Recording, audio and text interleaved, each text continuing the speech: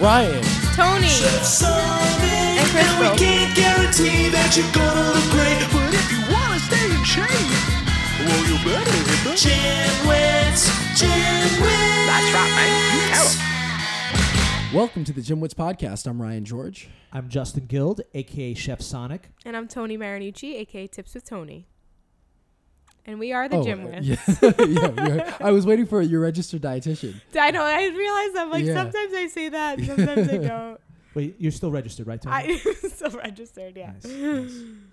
So today's a fun episode, and it's topical because it is February 13th, which means tomorrow is February 14th, which we will be celebrating the Hallmark holidays of all Hallmark holidays, which is Valentine's Day. I hate Valentine's Day. It's my least favorite holiday. So like Ryan's funny. I was like, so what are you guys doing for Valentine's Day? He's like, oh, we're going to Plataforma, the Brazilian steakhouse. I'm like, Wasn't my idea. right? I'll take it. and my wife's paying for it, so double nice. bonus. I don't have to pay for it either. Nice. So, Tone, how many of the last some odd Valentine's Days have you had a boyfriend? The last one I did. The one before that, I don't think I did. And then, yeah, probably every other. Every other. Yeah. Does it bug you on a Valentine's Day when you're not in a relationship? No, I'm not in one tomorrow, and I'm excited. So you're actually happy about it. You're like, oh, yes, nice. Yeah, no, not at all. It's like a day for, I'm actually getting my apartment cleaned, and I'll order in food and probably have a glass of wine Nice. and do some more. See, I'm like contrarian, so like the thing is like I feel like I'm nice all the time. So why do I have to specifically like be a good person and get candy or flowers on this one day? So I get mad. I'm really angry about it. So it's like I shouldn't have to do it. Well, because I still that's just the have way to. it is. Yeah, unfortunately, but I wish it wasn't. But yeah, you kind of have to play the game, unfortunately. Yep, you do. That's What are you going to do for your girlfriend? Yeah, what are you doing? we are going to a concert tonight. Oh, cool. So then probably tomorrow, maybe I don't know if we'll do anything tomorrow, but we're celebrating it tonight. We're going to a concert. What concert? We're going to see Anita Baker. Okay. Oh, cool. Right? Classic R&B singer. Yeah. Right? So Nice. she's great, and it's kind of like a sort of that's the sort of concert you would expect to go to for Valentine's Day. Nice. So that should be fun. Yeah. Nice. All right. Well, Tony, so how was your trip to Italy? You were. Oh yeah. Amazing. I had so much wine and gelato, and I loved every second of it. It was really, really great. It was a perfect balance between family, friends, and just like some time away to do a lot of thinking. And back now, I'm working for myself full time. Yeah, so amazing. I took a little trip before. Now I'm like hitting the ground running, trying not to get sick because I'm already pushing myself too much. So if you had one crown jewel moment of the trip, what do you think it was? Quality time with my dad's family, which is another story in itself. But basically, the short version is my dad was adopted as a child and got reconnected with his actual blood, like half brothers and sisters. And so I've met so many different family members that I had met 6 years ago when they rekindled. But every time I go to Italy, I meet new family, and it's just really, really awesome. Wow, that is cool. I have family in Italy that I've never met. Really? Yeah, maybe one day I'll hunt them What down. part? Who knows where, but probably in Sicily. Oh, okay. All right. So we shall see. Cool. All All right. right. Well, I guess to the episode before you get into our interview, we got a couple of interesting studies. So let's see. The first study, I like this study because it kind of shows you why you can't always like put all your eggs in one basket when it comes to these studies. And in this case, it's a situation where it's very likely that actions were enacted because of a potentially bad study. So the study like negates a bad study. So I'll explain now. So it's from the University of Colorado at Boulder. And so basically it has to do with testosterone limits for female athletes. So basically, the track and field organization, I'm blanking on the name, but of the kind of the main the international kind of track and field organization, recently instituted certain rules as far as women competing, and so basically, so the normal range for testosterone, and this is just for reference. You're not going to need to know what a nanomole is, but for women, it ranges from 1.2 to 1.9 nanomoles per liter of testosterone. To give you something to reference that against, men would be 7.7 to 29.4, so that's a huge range. Now, for the purpose of competition, the commission made it so that women must be below 5 nanomoles per liter 6 months prior to competition. So basically, if they're above that number, then they have to take medication in order to bring themselves below that number. So in order to compete internationally. So now then a couple other important things. So basically 7 out of 1,000 elite women athletes have what would be classified as high testosterone then. So above that number. And then there was basically a research study that claimed that women with high testosterone, so above the 5% or 5 nanomoles per liter, performed 3% better than women below that number. So based on that study, that is where the commission basically instituted those rules. So you kind of took one study and then instituted these rules. So now this particular study, from the university, at the University of Colorado at Boulder, basically what they did is they took the data from the study. So they took all the data from the study, and they also, basically the information from that study was based on a few different races. And they were able to kind of, take the information from the races and from the studies. And what they found was what they termed, a lot of errors and anomalies, in the data. And basically they found that the actual research paper, the original research paper was so erroneous that it should be retracted. And they found things like duplicate times were used.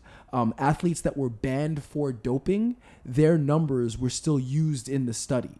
So, for example, let's say you were part of the study and you tested at higher than like 5 nanomoles per liter, but then it was found out that you were doping. Theoretically, you should be taken out of that because you were doping already. So of course you're going to have high testosterone. So basically, their conclusion was 17 to 32% of the study was in error. And so, from their perspective, that whole study should be retracted, and they need to rethink, the rules basically. And so, it's again interesting study. I haven't seen a reaction to that yet. So I don't know how the commission will react or how the original study, people originated. But that's the importance of replication in studies, and why we always are even accurate, accuracy, and just method. Why we can't always one study does not scientific principle make. We need as much information, and we need to replicate in order to really get more information. This is a great example to me because it shows like bad, let's assume that this new study is accurate. Bad study led to real world changes which may have been wrong. And so and we've actually seen that in many facets of life where something that was considered scientific or accepted was used, as sort of the accepted norm, and other decisions were made based on that. Yeah. Like one that is completely not the same, not fitness related, but basically, I remember hearing that there was a guy that he could determine what his dogs were saying, and he was used in court trials. Yeah. Where like dogs were either witnesses or not to a so-called crime, and they took his word, and decisions were made. But it turns out that he was completely full of it. That there was no science behind it, and he was debunked in the future that he was a fraud. Mm-hmm. But people made decisions based on his word because they believed it to be true, and it was accepted. So now I have one question about the initial study. I know that your report was on the subsequent study. So the not allowing or making or forcing women to take a medication to lower their testosterone if it was above the 5 moles or whatever it is. Here's my question about that. Is that because anything for a woman above that would be she would have to be doping, so it's to counteract that? No. Because it seems relatively unfair if someone is naturally okay. So that was the question I was going to ask. Be like, oh, you're 6 foot, you can't play basketball above 6'5". So that was actually that was the question I was going to ask both of you guys next. Is regardless of that, the idea then is, there is you have an advantage if you're above that number. So we're going to, and there are other, there's some other issues, kind of more social issues around it, that, it's not worth getting into because that's a whole podcast in itself. But, I guess I'll ask both of you guys this question. Should it matter? Let's say above 5, you do have a significant statistical advantage as a woman or as a man, because you could argue the same thing. Sure. I guess I'll ask you this first, Tony. What do you think? Is it right to require women then to reduce their testosterone levels? Well, I think if naturally a woman has a lower amount of testosterone, the question is why do they have more? I think there might be like something going on.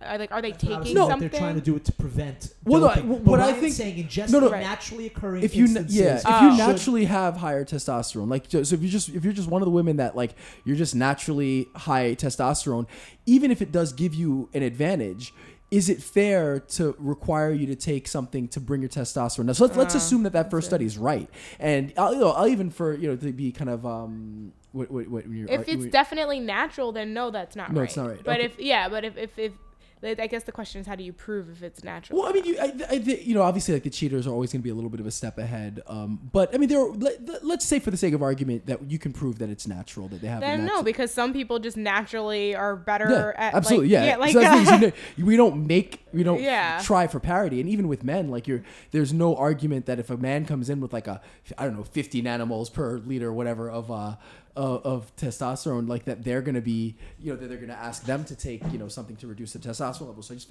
was wondering, like, is that fair to even require that, even if that is the case? It's not only is it unfair, but it's prejudicial, and it's actually disgusting, if you ask me, because the whole point of being an athlete is, guess what? You're better than everyone else. Maybe not in every aspect of life, but you're a better athlete, right? And then of the athletes, you're a better athlete, right? So your natural gifts is a big to-do of why you're there. If you're taller, like it's an advantage from playing certain sports like basketball. If you're more explosive, it's an advantage for certain sports. If you have very low twitch muscle fibers that allow you to run forever, it's an advantage. If you're very flexible, it's an advantage. Those are natural gifts. Of course, you have to work on them as well, but those are natural gifts. It's like saying, well, let's just even the playing field. Well, it doesn't work like that. It's if life and sports is a meritocracy, and you get to use it really for anything in life. It's you're smarter. Guess what? So now you have to take medication that makes you dumber so that you can compete with the rest of the world, so you don't have an advantage. It's really prejudicial. It's not fair. It's really actually disgusting that they would force someone to do that, which makes me think that they were doing it to try to counteract. So okay, I think that may be another part. So now let's add a second caveat. Let's say we're in a situation where we really can't catch people doping, but we can try to correct for it by at least limiting people to under 5, nanomoles. So now would you be okay with it? If you're in a situation where it helps to combat doping? Fair. Still not fair. Punish everyone to get at the few that are, or we don't know, it could be a lot, but to get at the people that it's not their job to. Well, I don't believe to punish everyone. It's their job is to catch the perpetrators. It's like it's like saying it's almost like racist police tactics.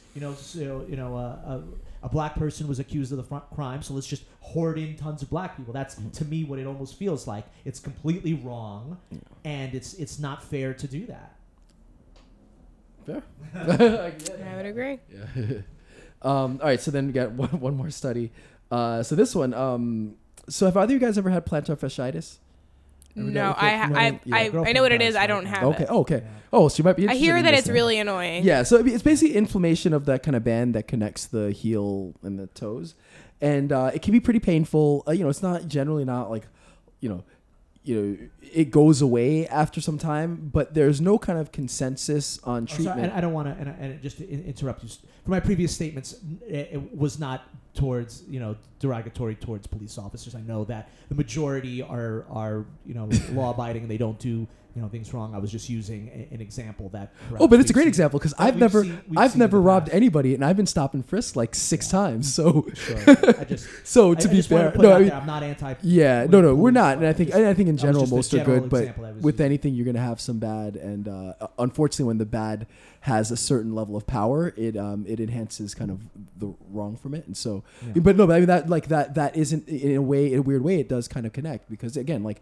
I've never committed. I've never done anything. I can't say I never committed a crime. I've jaywalked and I've done some drugs in my. But like, remember when you stole a CD and they like, yeah, when I was took you 16, down to the thing and they like made you feel really terrible and stuff like that. Yeah, when I was like illegal. 15. They weren't allowed to do that. Yeah, but no, they couldn't arrest you that way. I don't remember. You could have just gotten up and left. But regardless, as an adult, but I've been stopped and frisked a bunch of times when that was illegal, and it's kind of one of those things. It's like. Is that right to, kind of accost the, 90% or 99% that aren't doing anything wrong to try to catch that small percent? I mean, there are moral, and I guess ethical arguments you can have on either side.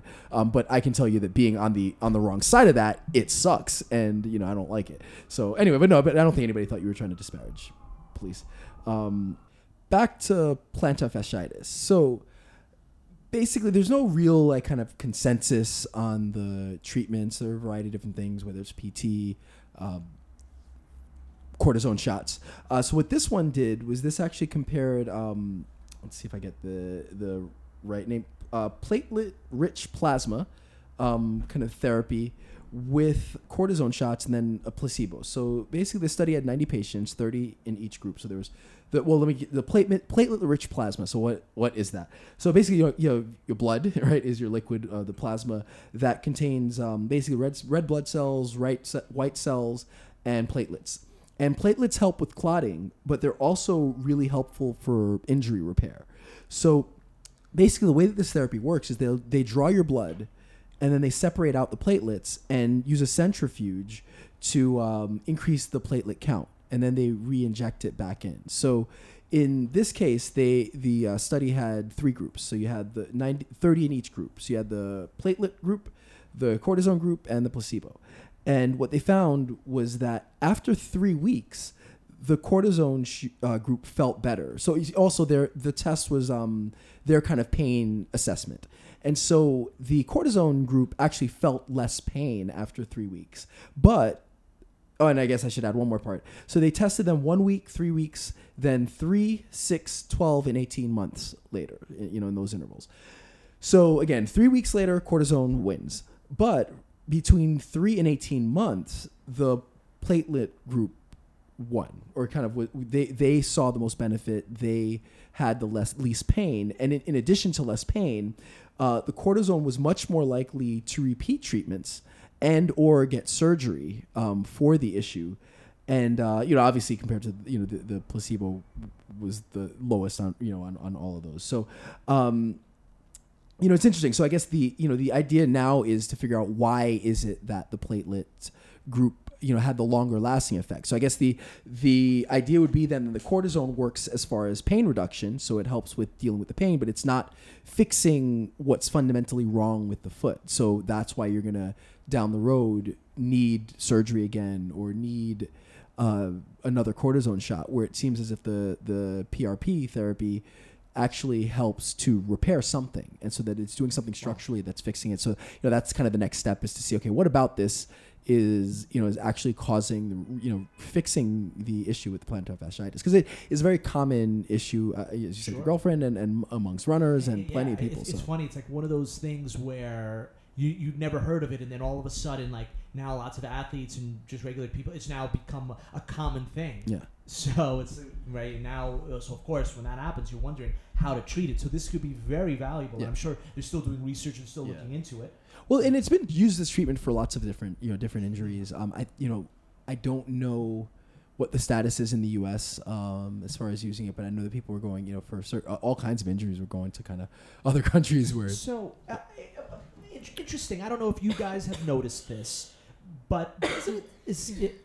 And perhaps it's just I'm not a doctor. I'm not in that field, but we dabble in it because of the podcast.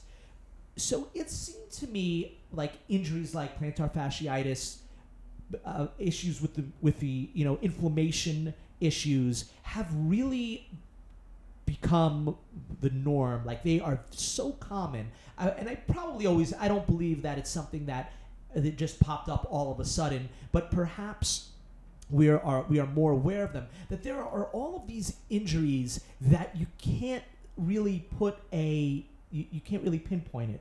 It's like there was no acute injury. It's not like, someone ran over my foot and that's the cause of the injury. They are just these injuries that pop up that are either inflammation or something that are sort of very hard. It's like, I remember I went to a doctor. I had terrible issues with my hand. My hands were hurting. And he's like, well, what do you do? He's like, well, I play a lot of guitar and I do a lot of grappling. He's like, well, there's the reason. You have tendinitis. You have inflammation in your hand. You have stress.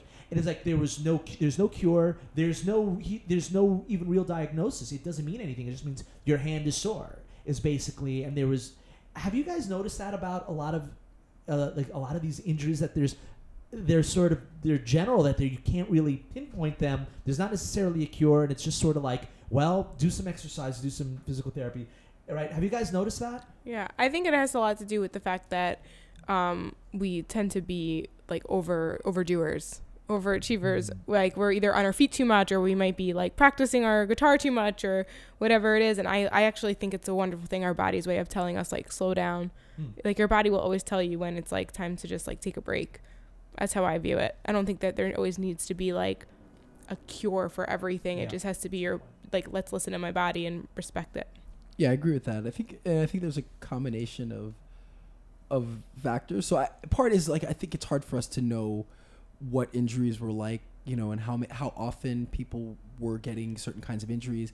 There's a question of kind of what was being misdiagnosed, how much, what was the culture like? Did people at, certain points just, say like, screw this, I'm just gonna, I'm not gonna go seek medical attention for this pain or that pain. And again, like I said, what's being misdiagnosed, what's a product of, our own society, that, humans, I don't know how fast we evolve relative to the world around us, but kind of as creatures, the way that we were not designed, or at least I don't want to say designed, but the way that we've developed and adapted to deal with the world, I don't know how quickly the human race kind of adapts to meet the changing world around us. And if you consider just how much has changed in the last 10 years, let alone the last 50, 100 years, I feel like the changes in the world certainly outpace the speed at which the body evolves. So I think that there are a lot of kind of growing pains, I guess, so to speak, just evolutionarily, that we have to deal with. So there are going to be injuries and things that we wouldn't deal with if we were living the lives that we lived 500 years ago or 1,000 years ago. And you can put that with also, with the prevalence of sports and the divide between activity and inactivity where, again, 50 years ago, hundreds of years ago, especially if you're kind of working class, you're much, much more active for your work. You're up much more. You're moving around much more. You're interacting with the world much more. So, and there wasn't the leisure time and leisure activities, weren't going to have to be, you didn't have to work out because your life was kind of was more active. So I think that where we live these lives where we're very sedentary, but then we mix it with these, very intense bouts of movement and exercise, and how does that interplay with the body? I think there's a lot of those questions. So, I don't know how much more or less it is than before, but I think that the kind of prevalence of these injuries kind of makes sense, because I just can't imagine that the humans are evolving at the rate that our world kind of has been changing, especially over the last 100 years or so. Yeah. And of course, where the gymwits comes in is that with a lot of these injuries or pains come the cures and the fixes for them.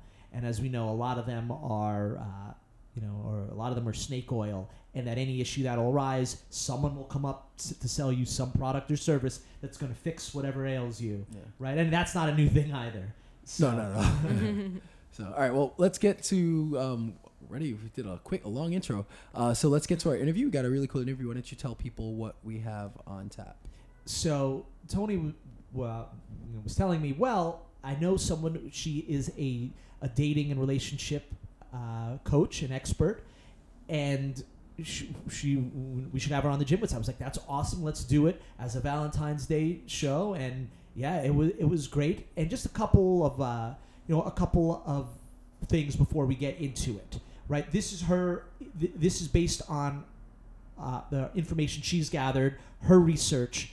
So some of it borders on psychology and psychiatry. So I liked a lot of what she had to say, but just so that you know that these are her views and what she's come up with, and also that she is an expert when it comes to the women's side of things. I would love to have a relationship expert that deals with more of the side of things, when it comes for men. So that'll definitely be down the pike. Do you guys anything you want to add before we get into it? No. So I thought it was amazing, and she had some really cool stuff. So here is our interview with Melissa.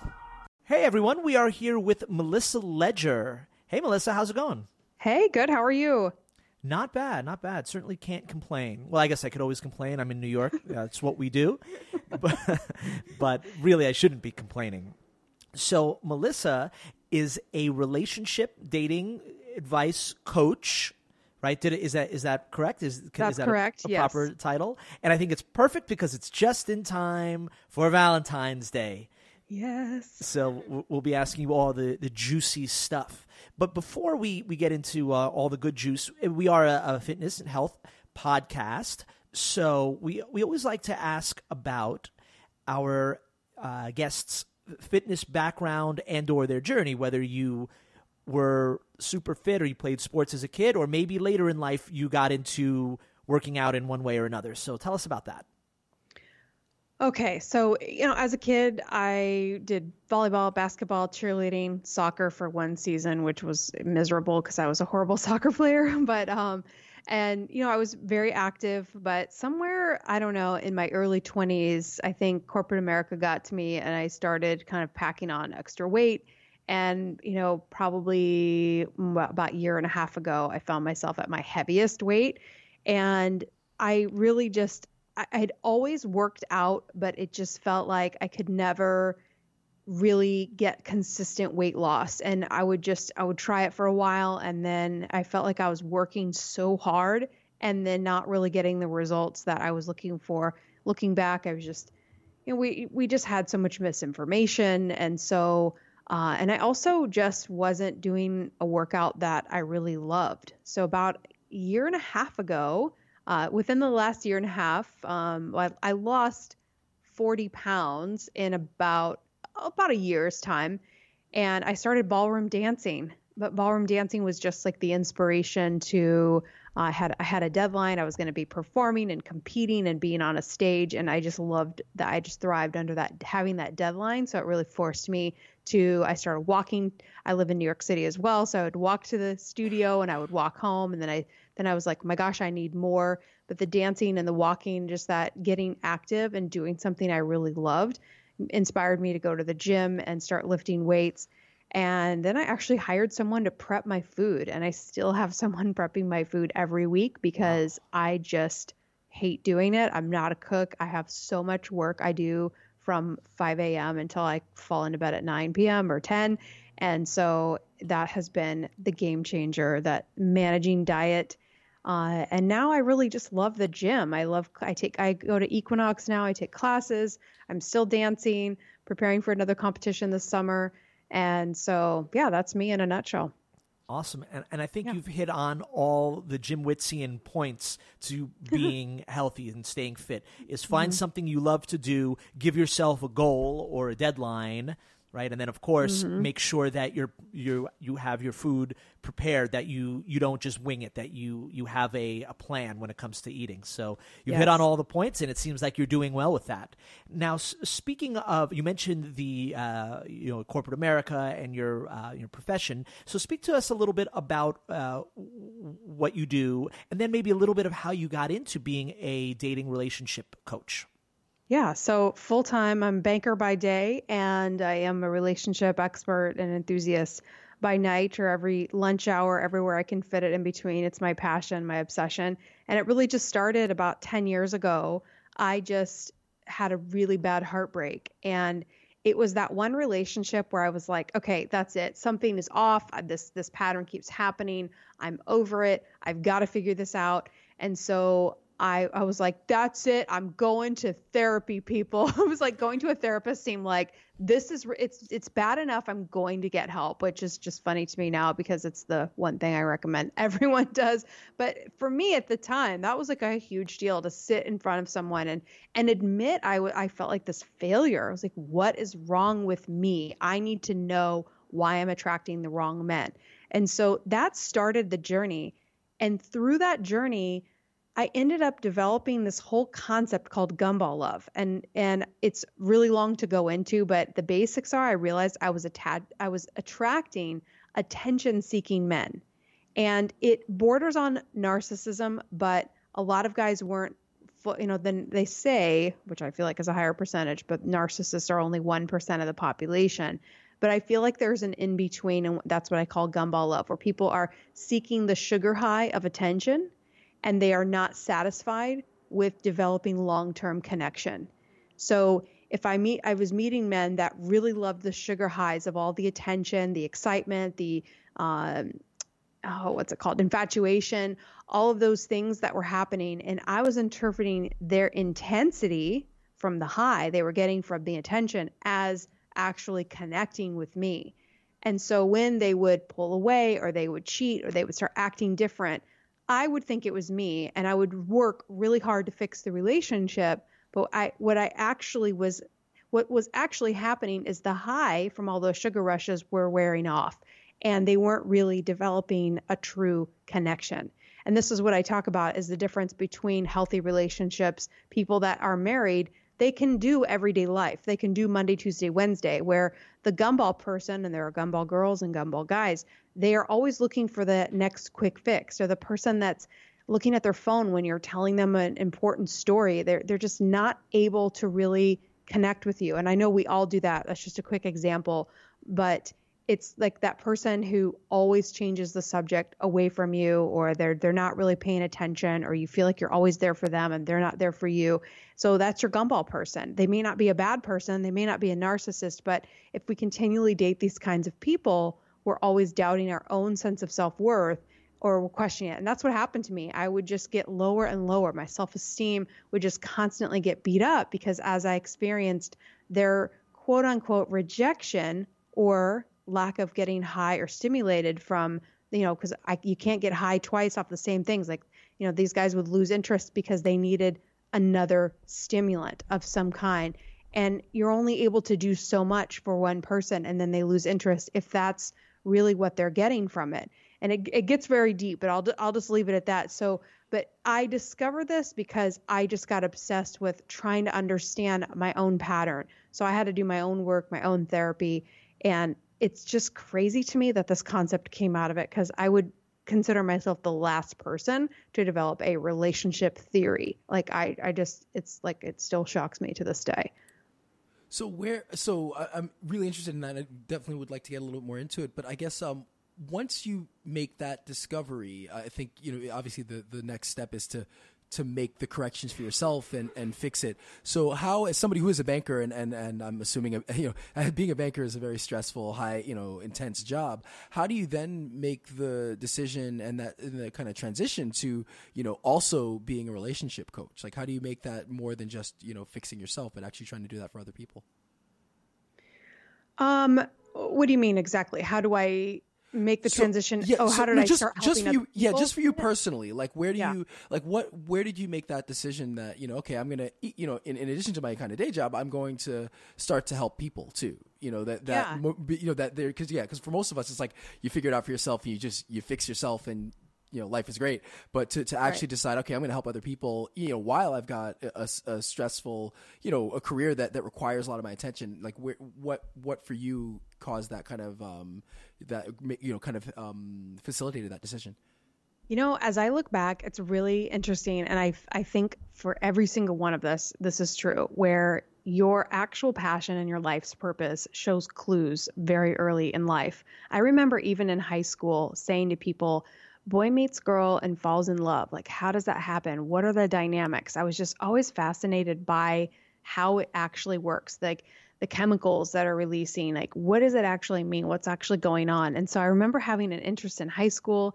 And then, it was just, I bought books about this all the time. Like I realized I had this huge relationship library that I would hide when guys would come over I was dating. I was like, oh my God, I can't have them see that I have all these relationship books, but I was just fascinated by it. And then in 2004, the book, He's Just Not That Into You, came out.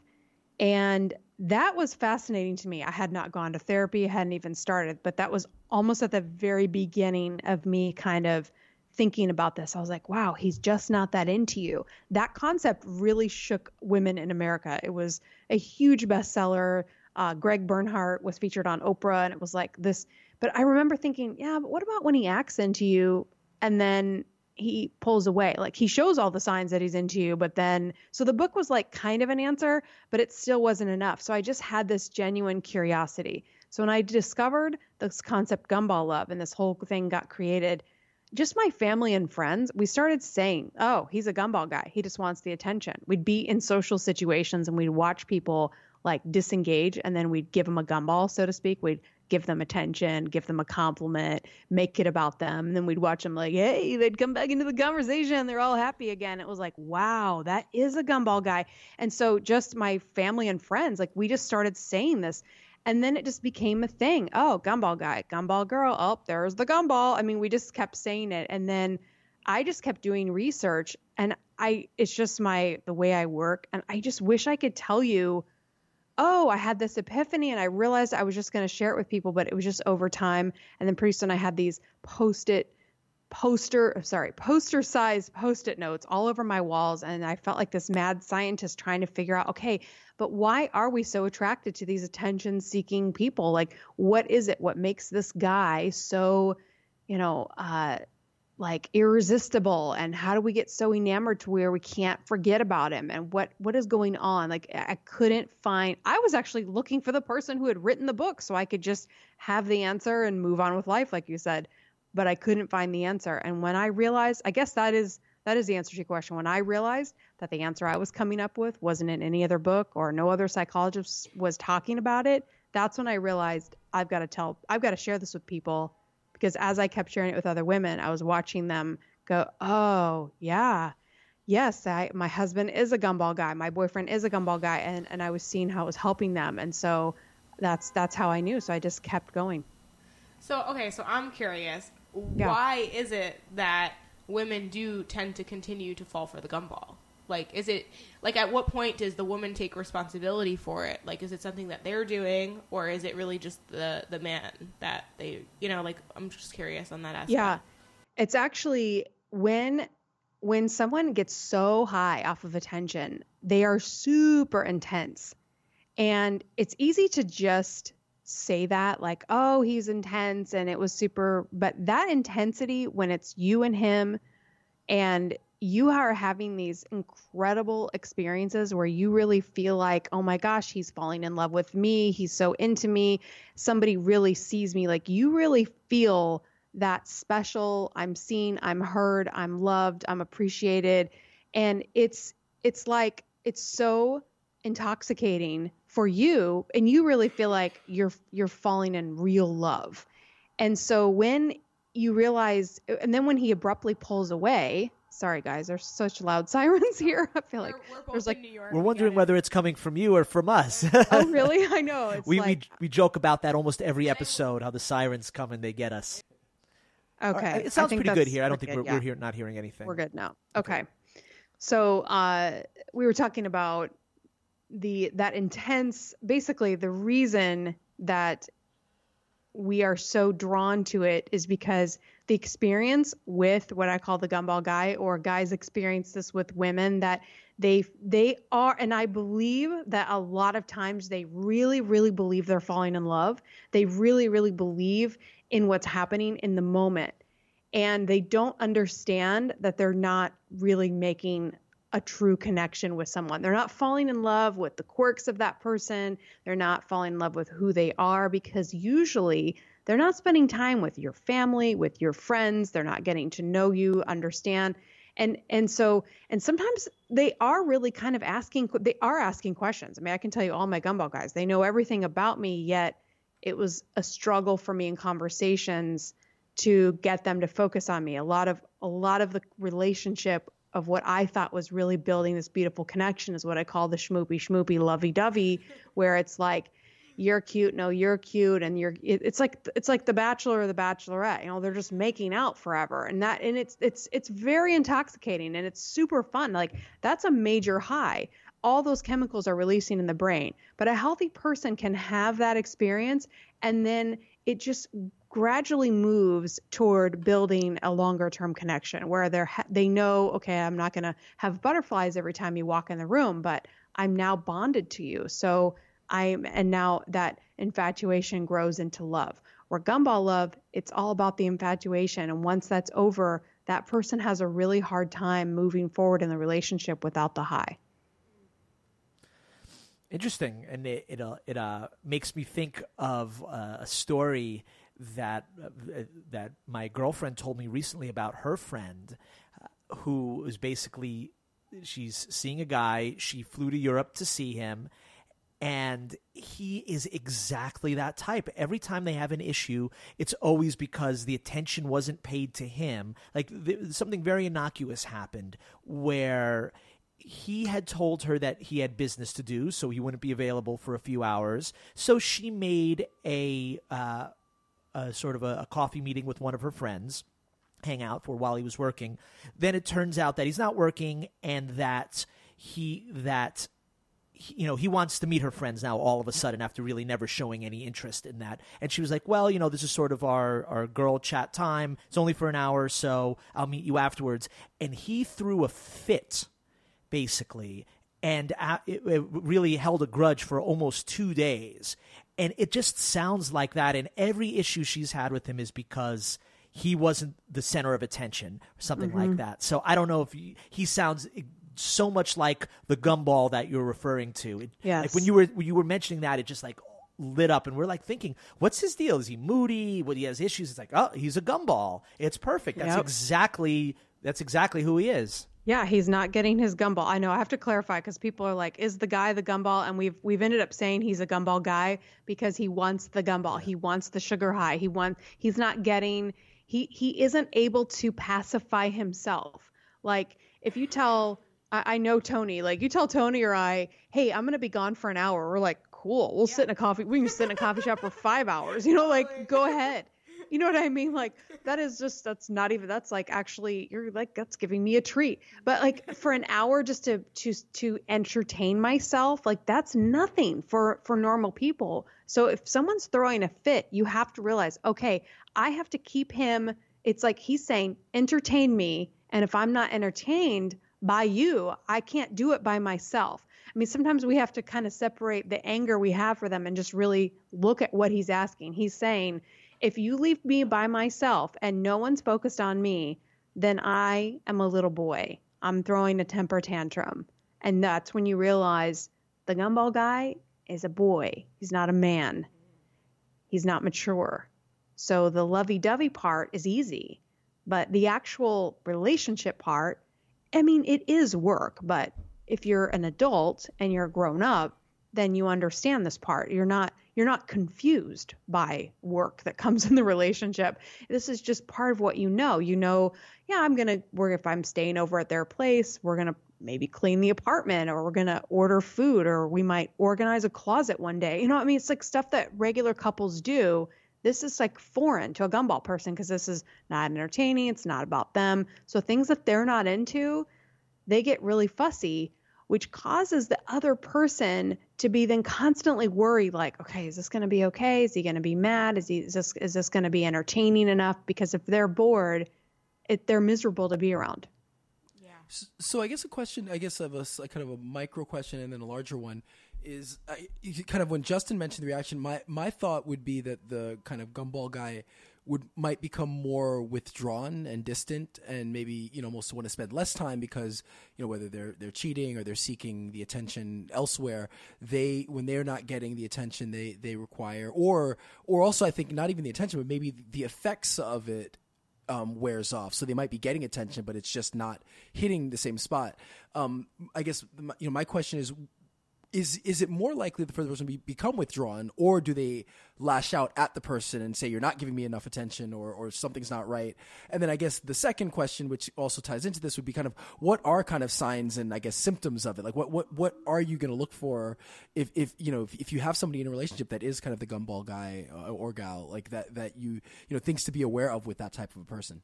Yeah, great questions. So will they withdraw? Absolutely. And a lot of times they withdraw and they don't really understand why. Sometimes I call it like the fussy baby syndrome. They get fussy and they're like, they get irritable. And you're like, what is wrong with you? And you don't know how to meet the need. And it's like, no matter, like a lot of times you're trying to pick a color of a gumball. Will a pink gumball work? And they're like, no, that's not the one I want. And then you're like, how about red? How about green? And you're like, dun, dun, dun, dun. You're doing this dance for them. My therapist used to say, you're doing the dance again. You're doing the dance. You're trying to be what he needs. And so then sometimes they'll withdraw.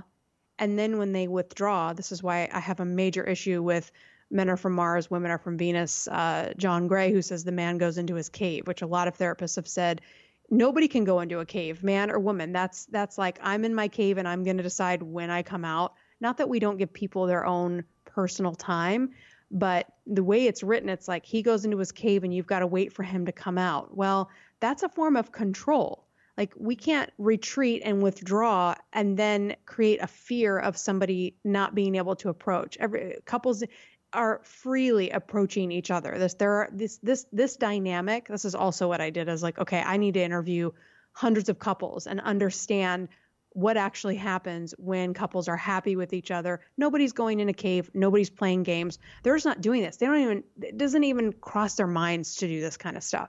So these are all myths that I work really hard to debunk because it causes a lot of women to go, oh, well, now he's withdrawing. So now what do I do? And it's like, and if a woman were to do this to a man, all of a sudden she stops talking or they stop texting or they go quiet. Or if you're married to them, people will say, I haven't talked to my husband in 3 days. Like, because it's a way to control and manipulate. But I don't think a lot of times they understand why they're doing it. They're not getting that high or that rush. And so you asked the second question. You said, will they withdraw? What was your second question? I lost it. The second part was more just what are like the other kind of signs of somebody who, I guess what are the signs, maybe almost like when you meet the person, are there signs that you can, are there things you can observe about the person on the first date or even upon meeting them that like, this might not be the right type of guy. But also I guess what, within the relationship, like what are signs that person is starting to, like the effect of the drug is starting to wear down and that, they may need, So yeah, I guess that's it. Yeah. Like when are the effects of the drug starting to wear down? So red flags right out of the gate, I would say first text messages are lazy. So laziness is first right away. Hi, how are you? HOWRU, no punctuation. First message like this. And it's not about the girl. It's like, this is a guy who has so little respect for himself that he reaches out to a woman he may be interested in dating and he can't even type out a full sentence. Those are immediate gumball guy. He's like throwing quarters out there to see who will bite. Here's a quarter. Will you give me a gumball? So how do you respond? Good. How are you? It's like, who are you, Ron? Sometimes you don't even know their name. It's like, okay, so how are you? It's like, I'm not going to tell somebody how I am. I don't even know who they are. So that right away is like really lazy texting, which is epidemic. Like this is going on. I mean, I get them on Instagram. Hi, H-I, lowercase h, lowercase I. I mean, it's just like the punctuation just kills me. Funny story. I got a text in the morning, one random day, from some guy, and it said, "Hey, it's Joe or John, whatever. It's Joe from the Quad. What's up?" Yeah. And I responded to him by saying, or he might have mentioned the girl's name, and I said, "Hey, it's not Rachel or Julie or whatever. It's not. But even if I was, I wouldn't respond." And then I sent him a link to a bunch of like websites, how to text a girl who you're trying to court. So, oh my gosh, I love it. That is hilarious. Yes. See, like, what's up? It's like self-respecting men. I've really tried to teach this to girls. Like, don't be offended. Be like, wow, this guy does not respect himself enough. Like, this is what he thinks is okay. It's just ridiculous. Or like, don't take a picture of your shirt off in your bathroom with your dirty sink, with your hairbrush and your shaving cream. It's like, it's just, this is what they're advertising. This is what they feel is like, this is me with my head cut off in the bathroom, or, it's just, or they're sending you the nude pictures or whatever. It's like, this is all just immediate, like that. We can talk about how gross it is, or we can talk about how inappropriate, but really it is saying, I need attention. Give me attention. This isn't saying I want to connect with you. I want to build a relationship with you. I want to get to know you. It's not saying any of those things, but women we are like bombarded. When you get into online dating, you're so bombarded by it for so long that you start to lose like perspective of reality. You're like, okay, wait, this is not normal, right? This is not okay. Because I would say 99% of the men, that's how they're communicating online, which also makes me feel like online dating, I feel like, is not a representation of men at all, but I think it's a great hiding spot for these insecure types. They can send messages, they can be really antisocial, but they can hide behind a dating profile. So it just makes that process much easier for the lazier type of guy. So that's like laziness and inconsistency. So even if he sends a great message, but he goes quiet. And this is overall, I'm trying to cover like a huge blanket, but I would say inconsistency is probably your next biggest red flag, because people that respect themselves respect other people, and they are respectful of other people's time. So anytime I've gone out with a guy that is a nice guy, but it just didn't work out for whatever reason, he was able to send an appropriate message, set up a date, call, have a conversation, make dinner reservations, show up on time, have a great dinner, and then schedule a follow-up. Like, these are not hard things to do for normal, healthy people that want relationships. But we have gotten into this like texting world where it's like, again, a self-respecting person that values their time is not going to spend days on end texting someone they don't know. So we have to be careful we don't get caught up in this, because I have a phrase, filter like a freak. You have to filter immediately. Hi, how are you? Delete, block, done. Don't say, well, maybe he's nothing. He's gone. Bye-bye. Bye-bye, Joe. Bye-bye, Ron. But whoever, it's like we cannot waste our time on these guys, because we start to lower our standard, and then we start to feel bad because we're just like, oh man, there's all jerks out there. Yeah, there's a lot of jerks, but we have to set the standard high so that we don't even entertain people that are communicating like this. I always picture like really high level guys like you, like you're an entrepreneur, you're building a business. Like, you're not going to reach out to women in this kind of way. Like, that wouldn't even be who you are. Like, that's not even how you're going to want to come across, that you would be embarrassed by this. And so this is where I'm trying to raise the standard, and women do this to men too.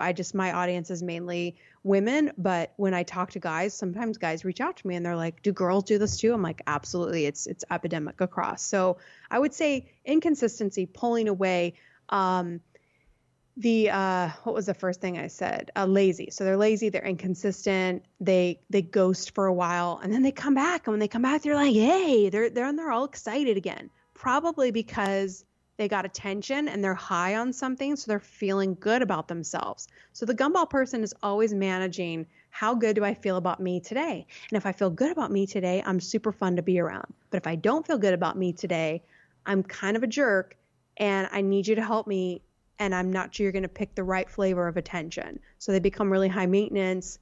But when you catch them on their high, sometimes these people are a freaking blast. Like, they can be the most fun person that you love to hang out with, but they just come with this liability that you're always trying to manage. But once you're aware of it, then you can manage it yourself. Because sometimes these people aren't even you're not in romantic relationships with them. They could be coworkers, family members, etc. Then you can kind of go, oh yeah, gumball. And then you assess the mood and you're like, yep, cranky, not getting their gumball fix, not going to engage. Like I have relatives where I'm like, yep, not even going to engage in conversation at this event because I can tell what that mood is and it will trigger me. So I just back out.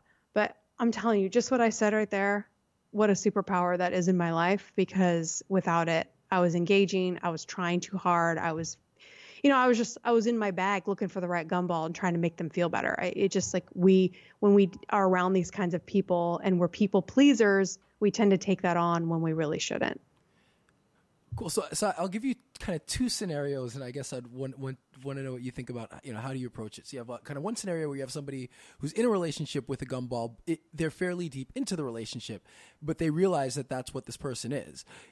Would the advice be, and obviously there are a lot more variables and it's more nuanced than just that, but do you think the better choice generally is going to be to just kind of find a way to end it and meet someone else because you're not going to change them, or is there a way to change them? And then I guess scenario two, which may or may not kind of line up with that, is let's say you got somebody who's listening to the podcast and they're like, oh crap, I am the gumball. How do they go about fixing that? Like, is there a way, is there an appropriate way to go about kind of not being a gumball anymore? Yeah. I get this question all the time. So I would say that it depends on, like you said, I think there are gumball people that I think about. My very first boyfriend. He's a horrible gumball guy. I mean, he just loved attention, but he also really loved his family, and he had great intentions. I mean, he wasn't what I would consider like a narcissist or a sociopath. He just had such a low self-esteem. Like the root of this is low self-esteem. So, I would say I would look at it like any other addiction, because I believe attention is an addiction. So when I say gumball love, I'm saying the love of attention, the love of that sugar high. So if you feel like, man, I'm with somebody like this, I would take some time to observe. I tell all my clients, I'm not going to tell you, oh my gosh, he's a gumball guy, you got to leave now. That's not realistic. So people can't make decisions that fast and change their heart. And you're going to love them even though you realize it. It's like some girls are like, Melissa, how did I not see this? What is wrong with me? It's like, well, because a lot of times they're extremely lovable and they do have incredible traits about them and attributes. I mean, one of my gumball guys, I just said the other day, man, I really miss talking to him because I loved his brain. I really did love who he was, but he just was impossible to keep happy. So you're still going to have feelings toward them, but you have to assess, like, can I be my best with this person? Are they going to invest in my life? Like, is this person investing in me at all? Or do I just love them and I know that they love me, but I'm not really getting that support, like that girl you mentioned, where she can't even go with her girlfriends without worrying about him. I call that being the troll in the corner, where he's at the coffee shop, but he's trolling out. He's getting all like, he's got his arms folded and he feels like he's in timeout. Like that's for me, too much of a liability to deal with. Like, I feel like my purpose in my life is more important than dealing with somebody like that on a regular basis, just to say I'm in a relationship or that I'm married. I mean, we all can be married. We all can have relationships. We all can, have that status. However, it's about, is this the best person for me? And so I think you have to just spend time and observe that person and not try to change them. So a lot of times we get all this information and we're like, I can help you, but it's just like a drug addict. Can they change? Absolutely. But they have to realize they have the problem. They have to go to treatment, which my dream for Gumball Love is to have a treatment for these people so that they can see it. But it's a lot for them to face about themselves. So your other question is, if someone's like, oh my gosh, am I a gumball person? Am I attention seeking? I would say if you're even able to ask that question, then you're already ahead of the game, because most gumball people are like, they immediately think everyone else is the gumball person. They never think it's them. They're like, oh yeah, they want attention all the time. Like they think people want attention because they're taking it away from them. So they see attention seeking people as just people that are actually talking about themselves and not about them for a second, so it's almost impossible to convince like a real Gumball person that they actually have the problem. So, and if they have the problem, even if they do admit it, they are a risk. They are a high risk person. They're high risk for cheating because instead of like working, when they have to work through a conflict, if you've ever been in a fight with a Gumball person, it's like, that's no fun for them. There's no sugar high in a fight. They're like, you're trying to fix something about them. They don't like looking at themselves. And so they can't be introspective or take blame. So you end up really, I've looked back, I was apologizing for them just because I wanted to move on. It was like, I want to move on and repair, but they weren't able to repair damage. And so a lot of your issues in your relationships just go unresolved because they aren't willing to do the work and look at themselves and say, yeah, man, I did that. I'm really sorry. And then have this the self-awareness to not do it again. Like, this is what you're battling with the person. They just make the same mistakes over and over again because they cannot see themselves. So that's what I would observe. Can they ever see themselves? Do they ever repair damage? Is it just once in a while? Do you have a hollow feeling like you're not really being seen, heard? Because a lot of times we're with these people and we don't realize you should be seen and heard and respected. You should feel confident and comfortable and be totally yourself. You shouldn't feel like you have to be managing this other person all the time. Wow, that's it just makes me think of people I've known in past relationships and stuff like that. Ryan is definitely a Gumball, right, Ryan? No. Ryan's probably anything but.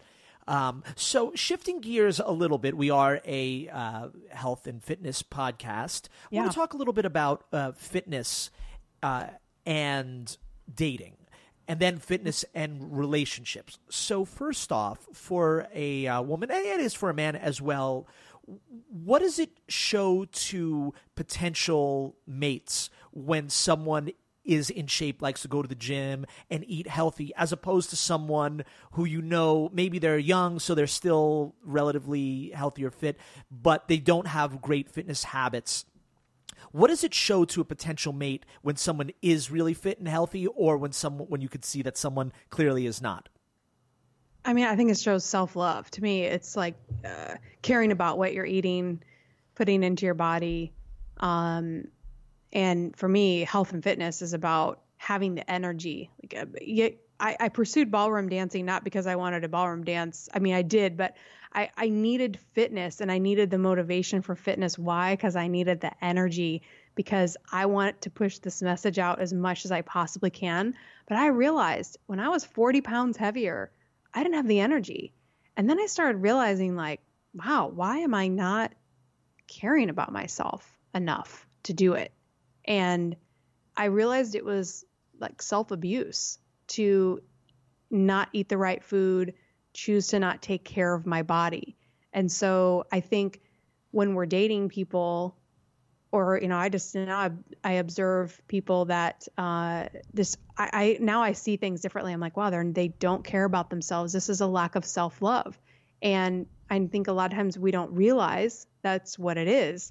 But if we love ourselves and our body, and you want to be healthy, I also don't want to get sick. I don't want to get cancer. I mean, there's just so many people that are getting cancer. It's just epidemic. And I'm very mindful of that too. So I just think it says, I love myself. I'm going to take care of myself. And ultimately, I want to end up with someone that has that mindset, because when you really fall in love with someone and they're unhealthy, it just weighs on you because you worry that they're going to get sick. And, you know, it just takes one health issue and then your whole life is focused on that. Sure. You know, if you don't have, if you have your health, you should just run like crazy, because you just don't know. It's such a precious gift. Oh, yeah. And so, yeah, I really just had an epiphany around that. Like, wow, I have perfect health and I'm not taking care of it. So now I do. I had my blood taken at the beginning of the year, and my doctor was like, what are you doing? He's like, my resting heart rate was 52. I was like, oh my gosh. I mean, it was just crazy. Like, he's like, you are like an athlete. Like, and I was just so proud of myself. I'm like, man, I've worked really hard to take care of my body and eat the right foods. And now I'm like juicing and drinking greens every day. I mean, I'm just taking it to new levels, but it really just shows I love myself and I'm going to take care of myself.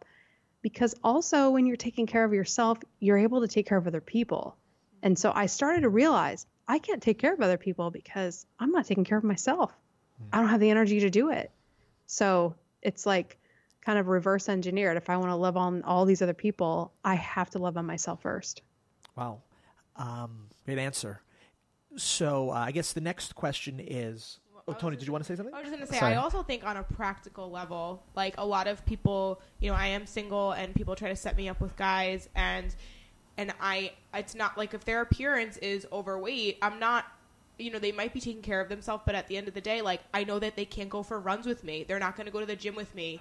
If they're not a healthy eater, like it's the day-to-day stuff is going to be complicated. So that's kind of like one of my like first things that I kind of look for. Let's be honest, they're just not as hot. Come on, we could all say it. It's just like, it's the truth. But no, it's there's a lot to it. Like it's not just about the appearance. It's about the fact, like, yes, self-care, but then also like, what are we going to do together? Like for me, a Saturday is like going for a run or like taking a yoga class or, taking a cooking class. Like those things are really important to me. And if the guy I'm with doesn't appreciate that or understand that, it makes it difficult. Like, and if they don't understand, like, I'm going to go to the gym and I might be there for 2 hours. Like, what are you going to do? And that's how I think the more practical things don't really work if you have two people that aren't taking care of their health. Yeah, exactly. And then I don't want somebody eating pizza and tacos around, like you don't need the temptations. So if someone's, really unhealthy, then that would be difficult because I can't have that stuff in my house. Like I can't have chocolate or like chips. I will eat them. Like it's too tempting for me. So I have to be very disciplined. Like everything in my house is healthy. So yeah, Nice. But that's a good question. Mm-hmm. So always a big issue in relationships. So two people have been together for a long time, and all of a sudden, well, maybe not all of a sudden, maybe it's been a slow decline, but one partner starts letting themselves go, right? Or, not worrying about their health, maybe not exercising, not eating right. They're starting to gain weight. They're starting to not become as physically attractive. Maybe they don't have as much energy. How do you deal with that issue right now? Some people might say, I don't want to answer the question for you, that, there might be issues of like depression or things like that, which certainly becomes its own issue. And you would have to seek medical help for that. But maybe in general, how do you broach that subject when you say to your partner, look, I'm not as attracted to you. I'm not as happy with you. We're not doing the stuff right. You're gaining weight. You're not in shape. You're not fit anymore. And it's affecting our relationship. Should you bring that up? How do you bring that up? Oh, that's a tough one. I mean, like you said, it really depends on the person. But I think that just like when I said at the beginning, I wasn't connected. When I was at my heaviest weight, I wasn't connecting with anything outside of work that I really loved to do. So if I had a partner that was in that situation, I would probably start trying things outside of the norm, like going and doing something together, like ballroom dancing, maybe if I could get my partner to dance. But like, a lot of people don't want to do that. So I would just try thinking like, okay, what does he like to do that maybe he got away from? Like, did he play basketball when he was in high school? Maybe joining like a basketball league, or did he, maybe it's just getting together with friends or really like, I mean, I think finding something you really like to do is key, but it's also, are you really connected to what you want to do in life? And I think a lot of people get into that where they don't care about working out because they're really not stimulated and they're not connected to their purpose. They're not really doing what they wanted to do. They're in a job that they don't like. And so their everyday Monday through Friday is really depressing. And so when 8 to 5 just sucks the life out of you, it's really hard to be motivated to go to the gym because, you're just, all of your drive is going away. So I think the motivation, I don't know, it's different for everybody, but I would focus on that. I would say, okay, honey, what's your, like you always kind of know where your partner really wants to go. Like, I know you wanted to start your business, but what's stopping you? Or having those conversations and then getting them just be like, well, I'm scared about this or I'm scared about that. And then just trying to help them. I mean, you can't do it for them, but I think, at different parts in my career, if I had had a spouse along the way that could have said, I know you're having a lot of doubt right now, but I believe in you, and just showing that person you believe in them, and trying to get them to get back to seeing their own worth and value. Because once you see your worth and value and what you can give,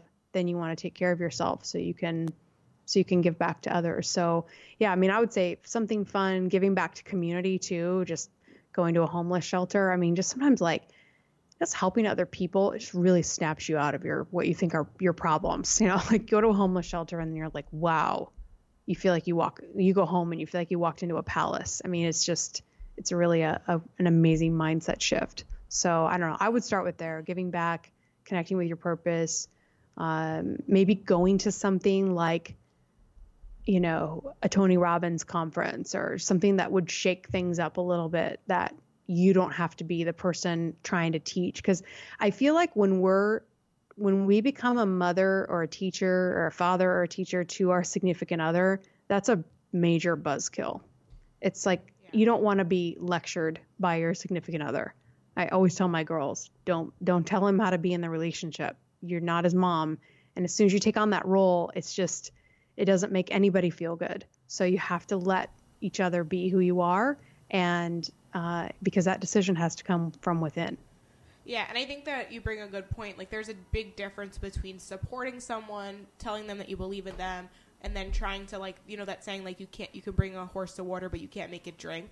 Like, yeah. I'm guilty of being in relationships where I was the one, like, I was always striving, and I just felt like they felt like they couldn't, do what I was doing, and it, like, made them feel insecure, and I was like, you can do it, you could do it, you could do it, and, like, at the end of the day, like, if you don't believe in yourself, I can't be wasting my time and energy and, like, focusing on you trying to see that you don't have to be letting yourself go, and there is a passion and a purpose that you have. But I guess I don't know if this is a question or a statement, but, like, I mean, I had to realize it on my own. You can't be, those relationships aren't serving you in any way, and at some point you could be supportive, but you can't be, like, trying to change someone, because that's never going to end well.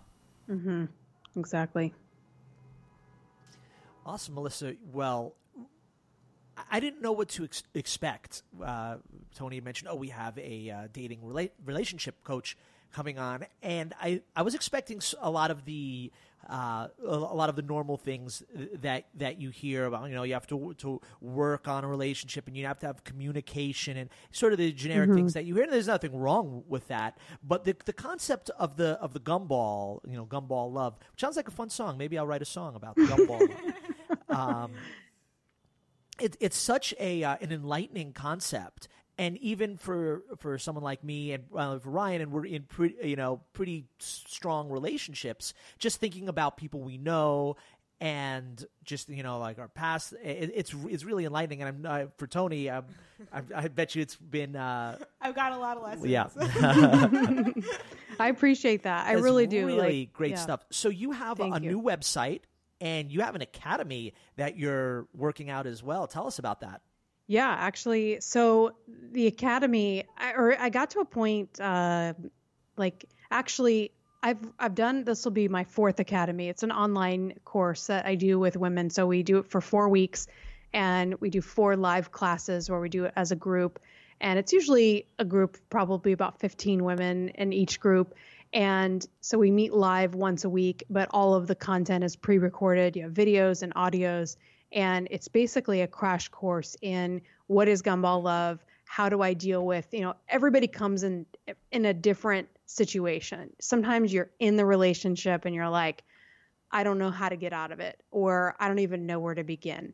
And then sometimes you've been single for a long time, and every time you go on online dating, you end up with the same type of guy. And so wherever you are, if you're single, you're in a relationship, you're going through a breakup, we really try to tackle it from those 3 angles. But at the end of last year, I released with the academy. I taught live fully in 2017, but in 2018, I decided at the end of the year, I'm going to pre-record it all. And I was like, I need to call this something. And I was actually talking to my sister, and I was explaining what I wanted to accomplish. And she goes, you know, what I keep feeling like is it's back to you. And I was like, oh my gosh, it is. So it's called the Back to You Academy, where it's like getting back to yourself and learning how. It always drove me crazy when people be like, oh, you have to love yourself. Like, I just was like, oh, whatever. And I don't even know what that means. Like, love myself. What does that actually look like? And so loving yourself is really hard to do when you are consumed by the Gumball guy. Like, you can know all these facts. I can say all of the words, but it is a process and a journey to unravel this. And some relationships, it could take months. I know women that it's taken them years to completely get this guy out of their system. But I want to accelerate that process for women so that they can understand who this guy is, how he got under her skin so deeply where she just feels like he's the only one. Like, that's really what you feel like how can I find anybody else that can measure up to this? Because even though he turned out to be a bad guy, it just feels like nothing else will compare to that experience. And so it's really a difficult process. And I created this academy as a judgment-free place where you can admit, like, yeah, I've been stalking his Facebook for 6 months and I feel like a loser. Like, it's like, welcome, you're in the right place. Like, it's okay. We get it. Or I'm dating a married guy and I know I'm awful and my family thinks I'm a jerk and I have no one else to talk to, but they don't understand, like, why am I obsessing over this married man? What is going on? Like, I have a heart surgeon that I've coached where she's like, and then the other guy is a heart surgeon and she's like, you know, she's this highly educated woman. She's like, what is wrong with me? It's like, there's nothing wrong with you. You just need to understand what's happened, what kind of guy he is, and how to see it from a different perspective. It looks like they needed some heart surgery. I know. I know. When she told me what she did, I was like, you're really a heart surgeon. Like, I couldn't believe that that's what she did. I was like, how ironic is this? But yeah, I mean, the Gumball guy is not, you know, some people are like, oh, I'm just done with blue collar guys, or I'm done with white collar guys, and I'm just going to date, you know, or all firefighters or Gumball guys. Like, no, there is no stereotype. They're everywhere, but the great guys are everywhere too. And so once you can see this pattern, and you can see it so early, like the guy walks in on a first date and you're like, oh, Gumball. I mean, I can get your skills so sharp where you're even in the first text messages, you'll block before you even meet the guy. I can't even tell you how many relationships I've avoided entirely just because I can see it so quickly. And so you end up developing your dream life and you're able to pursue your goals and be free to get back to you. So, because I believe that when we are fully ourselves, as Oprah says, you're the fullest expression of yourself, that's the best time to meet the right person, because then they're seeing the real you that grew uninhibited. Nobody trying to keep you small. No one trying to quiet your voice. Like, the right person will want you to speak louder. The right person will love who you are and what you believe and what you stand for. And that's so liberating. And I know so many women that are with men. I interview them on my podcast. I have a happy couple series kind of interwoven in my podcast because I want girls to hear regular guys that are just doing it right. And it's not bright and shiny sometimes, but they're just consistent, good dudes that are just, you know, they love their wives and they love their kids, they're good family men, and that this actually does exist. So it's just helping you get through the messy stuff, finding yourself. And then if you do find a partner, great. But I want you to know that happily single life exists and it's perfectly fine and normal to be happily single. You don't have to be married and have kids. Like, there's all kinds of different lifestyles you can have. It doesn't have to be in the 1950s, you know, so that's a whole other podcast, but that's really what the Academy is designed to do. It's a heavy academy. I mean, there's a lot of work to do. But I've created a membership program after, so that when girls go through the 30 days, they're like, okay, whoa, don't leave me. So then you can stay as a member and continue to go through the Academy each time I launch them, so you can stay connected to the group and stay supported, because that's really what we create as community and support, so you can stay connected to people that get you and you can get through this so you can get on with life. Ultimately, I want people to not need me anymore. I'd be like, you're here, we get you fixed up, and then I send you on your way and you can pass it on to the next girl. Wow, it sounds like amazing stuff. So I don't. I'm sorry, I don't remember. Did you give the name of that? And if you did, can you give it again? Yes. So it's the Back to You Academy. So you can, if you have questions, you can just email me, melissa@gumballove.com. And then gumballove.com will have all this information as well. So it's probably by the time this airs, it'll be done. We're hoping to have a launch Valentine's Day. So I think we're going to try to put this up tonight, special Valentine, so it's out by tomorrow. Okay, perfect. So that'll put the pressure on us. We're just doing finishing touches. So nice. Gumballove.com should have all the details, and Instagram, I'm the Melissa Ledger, THE Melissa, and then LEGER. So you can find me there, or on Facebook too. It's facebook.com/Coach Melissa Ledger. Fantastic. Well, Melissa, thank you so much for coming on the Gymwits. This was a really, really fantastic discussion, and we all learned quite a bit, and it's making us really think now. Awesome. I know I'm always deep. So everybody's like, gosh, Melissa, do you do anything light? I don't do small talk. Everything's deep. So nice. This has been so much fun. I really appreciate you guys. And I've learned a lot from you as well. I appreciate the support, and it's you made my day. So this is awesome. And certainly, I'm sure there's many more topics we could discuss, and you're welcome back anytime. Awesome. Thank you so much. All right, Melissa, thank you, and have a great day. You too. Bye-bye. All right, so when we did our kind of interview, we were talking, and somehow politics came up, and she said, I like to avoid politics. I love to talk about it myself, but I don't mix politics in my business, which is fair. And I think we try to, for the most part, I think it definitely comes up, when it does. But we try to be fairly, neutral, because again, it's you're not here to listen to us talk politics. You're here to listen to us talk about the Gymwits. That being, and so there was a moment. I don't know if you noticed, there was a moment where I just started laughing to myself because I didn't want to bring it up. But when she was talking about the Gumball guys, and the kind of the narcissism and all that stuff, I was just like, sounds a lot like our president. Now, neither of you guys have to respond, but there were so many little points. I was like, check, and all right, that's it. You know what? There are a lot of people, my parents sort of included, that like Trump. I didn't say I made no qualification. It was not qualification. Listen to what I have to say. Like they actually they like him.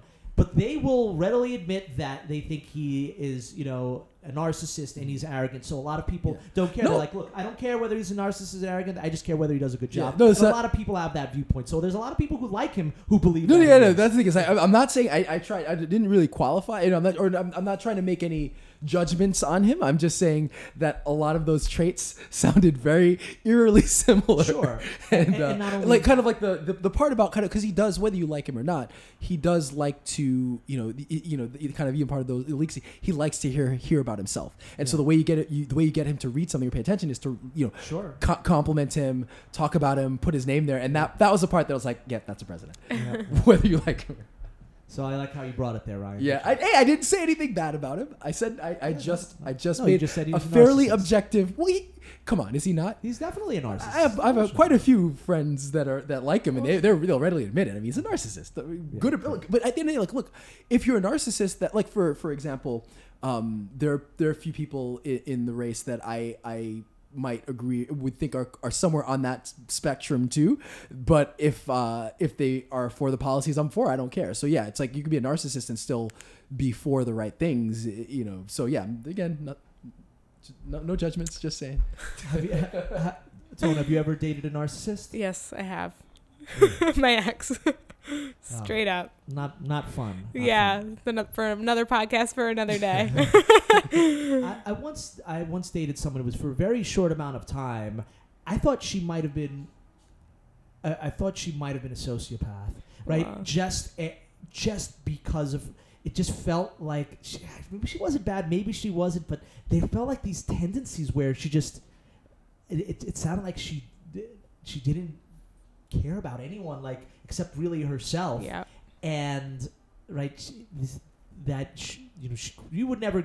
could never get sad at anything, right, or really feel for anyone else. I just got that vibe from her. She never really wronged me in any way, but I just got that vibe, and that she had those those tendencies, and she worked in a field where it is sort of it's prevalent in all fields. I'm not going to say that, and I'm not a researcher, but it felt like that. You know, it felt like that.